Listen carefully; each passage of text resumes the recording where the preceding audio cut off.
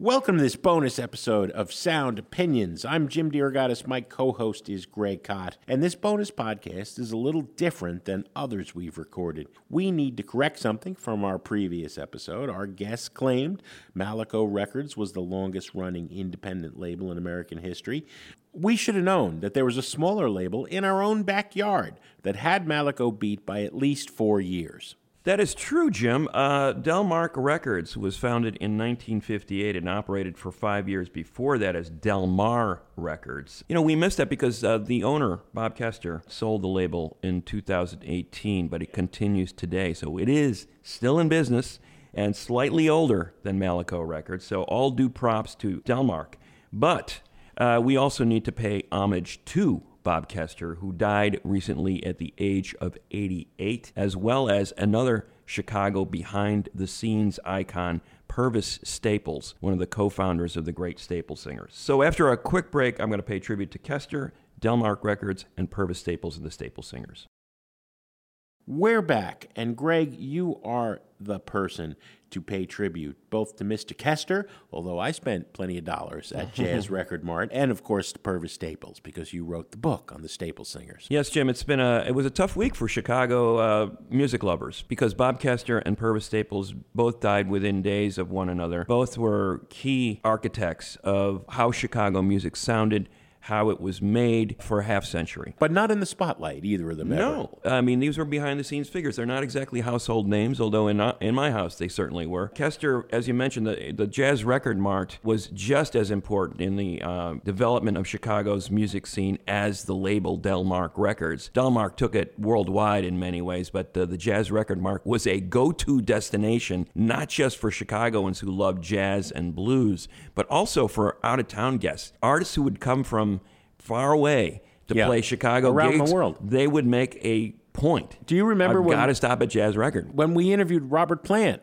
Yeah. you know, he came down to the studios then at the time. We were at BEZ. And what are you doing the rest of your day, Rob? I'm going to Jazz Record Mart. And that was the vision of Bob Kester. He was a denizen. He practically lived in the South and West Side clubs. And not only going there to see these acts in action, but also bringing people with him. Yeah. He would turn people on to them, including the future founder of Alligator Records, Bruce Iglauer, was a disciple of Bob Kester. He gives him total credit for sending him on this path toward documenting the blues scene. Kester's innovation was that he wanted to catch these bands in their element. He was the first record executive to capture working Chicago bands in their element. Junior Wells's Hoodoo Man Blues with Buddy Guy on guitar in the 60s. That was a incredibly influential and important record because it probably was the best distillation of what the Chicago blues sounded like when you went to one of those gritty clubs on the South Side. A lot of people may try to homogenize it a little bit or whatever, or put some production on top of it, but here was a working band in its environment, and that's the way Kester liked to hear it. Lord, I wonder what's got the matter. I'm trying over time. It seems like the hours, everything done changed, but I hold in my hand. Lord, I'm trying to make you understand. Lord, you know what? Everybody, they tell me somebody done hoodoo the hoodoo man. Now you know I buzzed your bell this morning, baby, had your elevator running slow. I buzzed your bell, little girl, take me up on a third floor, but I hold in my hand. Lord, I'm trying to make you understand.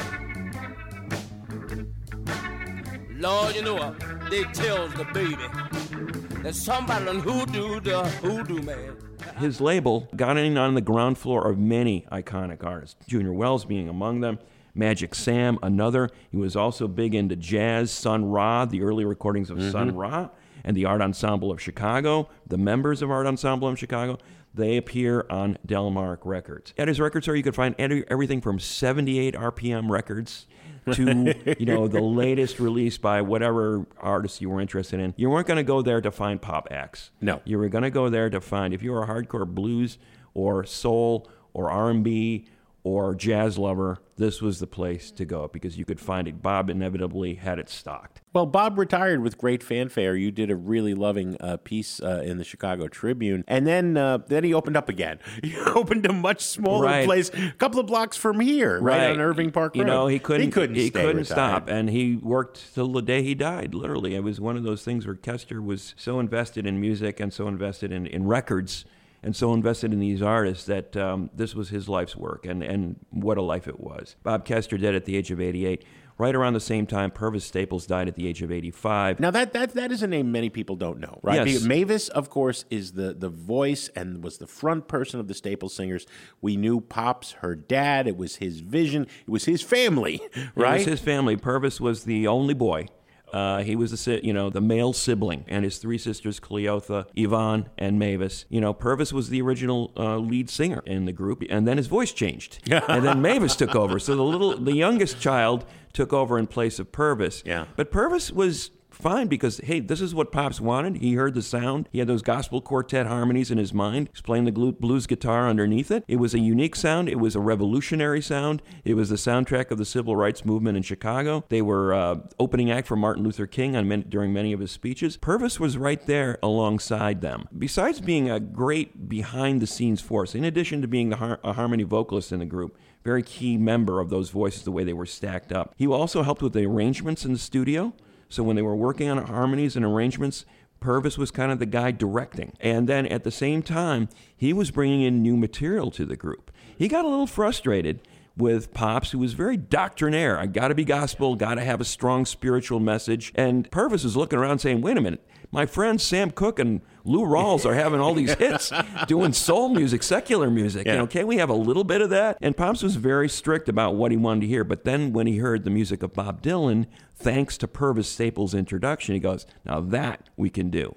Yeah. That's secular music, quote unquote, but it had a real message to it that really appealed. You know, how many roads must a man walk down before they call him a man? Yeah. Purvis was in the room when Bob Dylan was writing A Hard Rain's Gonna Fall. Wow. And he was like, because him and Dylan were friends. He got to know him, and Dylan loved, A, he loved the Staples Singers. B, he loved Mavis in particular. Yeah. He proposed marriage to her. Purvis was kind of like the guy who was the glue guy. When Dylan wanted to talk to the Staples, he went to Purvis and talked to him, and they became good friends. Dylan was writing these songs. He wasn't pitching them to the Staples. He thought, you know, they're doing their thing, I'm doing mine. Purvis was going, no, this is good. We got to do this. And lo and behold, when the Staples Singers started covering, they were the first non-folk group to cover Dylan songs. They were doing songs like Blowing in the Wind, but the one that I think they really nailed it was when Purvis took the lead on A Hard Rain's Gonna Fall. You know, he did the lead vocals. He didn't do too many lead vocals, but that was the one. He said, we got to do this song. Pops agreed, and they worked up an arrangement for it.